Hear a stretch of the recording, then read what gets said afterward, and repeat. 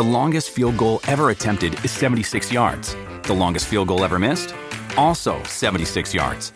Why bring this up? Because knowing your limits matters, both when you're kicking a field goal and when you gamble. Betting more than you're comfortable with is like trying a 70-yard field goal. It probably won't go well. So set a limit when you gamble and stick to it. Want more helpful tips like this? Go to keepitfunohio.com for games, quizzes, and lots of ways to keep your gambling from getting out of hand. Hi, everyone, and welcome back to another episode of the Resiliency and Running podcast. My name is Liz, and I will be your host. Today is going to be like the first official episode around training for the Paris Marathon, answering questions, and sharing how I will be prepping. So just sit back and relax, and we will just jump right into the episode.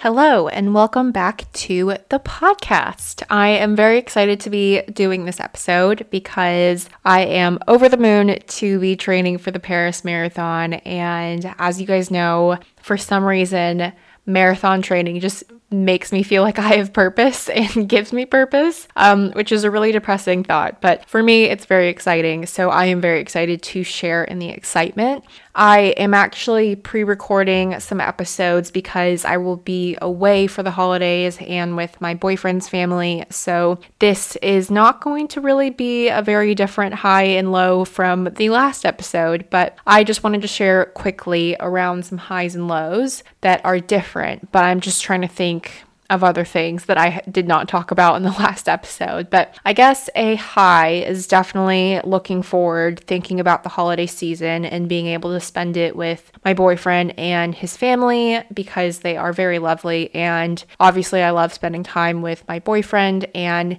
I'm just really excited because this really does feel like a step in life, I guess, because I think I've shared before that this will be the first Christmas that I don't spend with family. And it's just because of like plans and the world and this new variant that I just felt like it was the safe idea to just stay put. But it definitely feels like a very like grown up different thing that I'm doing now, going and spending the holidays with my partner. And so I'm very excited about that. I'm very excited because I know that they've got a lot of traditions, and I know that the UK in general just has like very different Christmas traditions compared to the US. But no matter what holiday you're celebrating, I hope that it is a very merry and cheery one. But I'd say lows for the week are definitely just a lot of like trying to kind of keep my head above water. And I think it's really hard to not look at the news when things like this sort of pop up again. And so with this new variant, obviously it's a very serious thing, and it's very important to stay sort of in touch with the news. But I think it's also very easy to get very caught up in that. And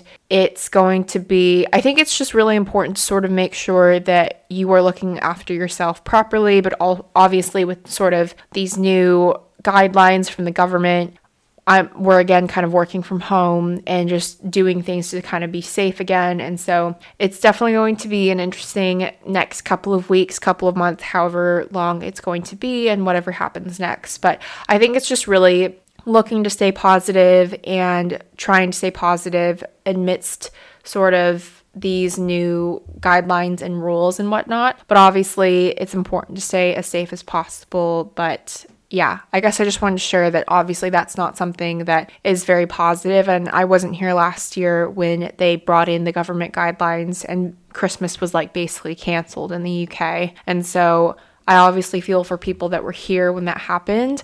And so I can't imagine what that was like. And obviously it's a very hard thing this time of year to kind of, be unsure about whether or not you'll be able to be with family. So I think it's really about trying to keep positive and finding those little things to kind of keep you going throughout the day, but also sort of being realistic about if you need to sort of take a day for yourself and really just take care of yourself and really look after your mental health. That's also really important too. But yeah, without further ado, we'll just jump into the episode now.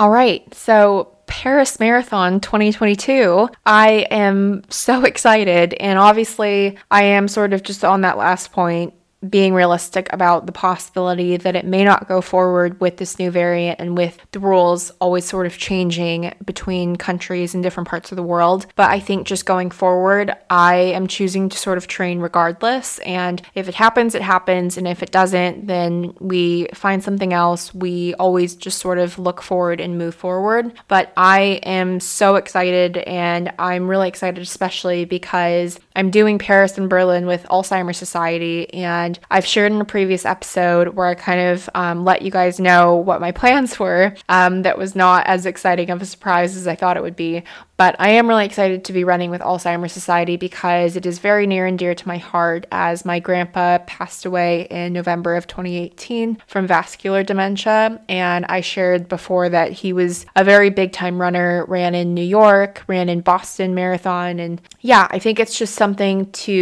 that is going to make it very much more special this year coming, to be kind of running in honor of my Grandpa Jack and just sort of being able to remember him in a really positive way and fundraising for such an amazing cause. So I will be sharing in sort of all of these episodes around my training for the Paris Marathon series about the first link in my show notes, but my goal is 1,000 pounds for Alzheimer's Society, so I would love if you check that out and donate if you can. If not, sharing the link is always very much appreciated, but yeah, if you wanted to check that out, that will be the first link in the show notes. But yeah, I'm very excited about Paris. I've never been to Paris. I've never been to France. And so I think I'm just very excited in general about just being able to kind of go over and explore a new place. I think that one of my favorite ways to explore a new area or a new city is by going on runs. I've really learned the streets of London so well because I run so much throughout the streets of London. So I just know lots of routes by heart. I know sort of where things are now by heart because of all the running that I do. And I always think that it's such a great way to see a city is to kind of go on a run and explore and see it. And I would highly recommend it if you haven't done that yet, to definitely do that, especially when you're traveling. I know that like lots of people are all about, if you're on vacation, you're not working out, but even just like going on walks and things is such a great way to explore a new city. But I'm just really excited because I've heard how gorgeous the chorus is, how beautiful the city is. And I've got some friends that are going to be possibly coming to support, which is very, very exciting. Friends that are very near and dear to me and that I would be just over the moon to see if I were running and seeing them on the sidelines. But yeah, I guess I did sort of post something on the podcast Instagram the other day, just sort of sharing in asking if anyone had any questions around what my plans are for prep and training for the Paris Marathon. And if you ever want to ask any questions, please feel free to ask them and shoot a DM to me on Instagram. It's just at Resiliency in Running. Or if you want to send me an email, I believe that there is a link to email me on my podcast Instagram page, but I will just kind of start answering questions. They're both kind of similar, but they go under the theme of how I'm going to be training. And so the first question is, are you following a training plan? Yes, I am. I've spoken about how I would always like to eventually be able to write my own plans because I'm a very like numbers sort of person, really like data, really like analytics and that sort of a thing. So I think the more plans that I've done, the more that I've sort of learned that it really is a numbers thing, really just dependent on your pace and how many miles you want to do per week. And so that's definitely something that I have sort of as a goal in the back of my mind, something that I'd like to learn more about and get into, because I think that would be really cool, not just for me, but I think to be able to offer that as a service eventually and offer that to like listeners, to people that are interested in that, and being able to sort of start people on their running journey, I think would be really special, just being someone who wasn't a runner and kind of, built up her running endurance over time, and just being able to kind of bring that knowledge and bring that experience, I think would be really cool to eventually get into that. I don't know if I'd call it coaching, but we never know what the future will hold, so we shall see. But yes, I am following a training plan. I believe it's actually the same training plan that I followed for my first marathon, which ended up being a trail marathon, so it didn't really make sense for me in the end, and the training wasn't really applicable. And it's sort of like same goals, just sort of a few years later. And I'm excited because obviously my running style is different, and I've learned a lot more since I first trained, and that was like my first time ever doing marathon training. So I think with the knowledge that I have now and sort of my goals in the back of my mind, I am excited to sort of do this. But I am following a sub 4 training plan from runnersworld.com. I've talked about them before. I think they're a great site, and they share a lot of different plans according to what your running goals are, or dependent on your pace, dependent on your goal time. And so having done the London Marathon in 4 hours 12, I would really like to sort of get either closer to 4, if not under 4, I think would be insane. And so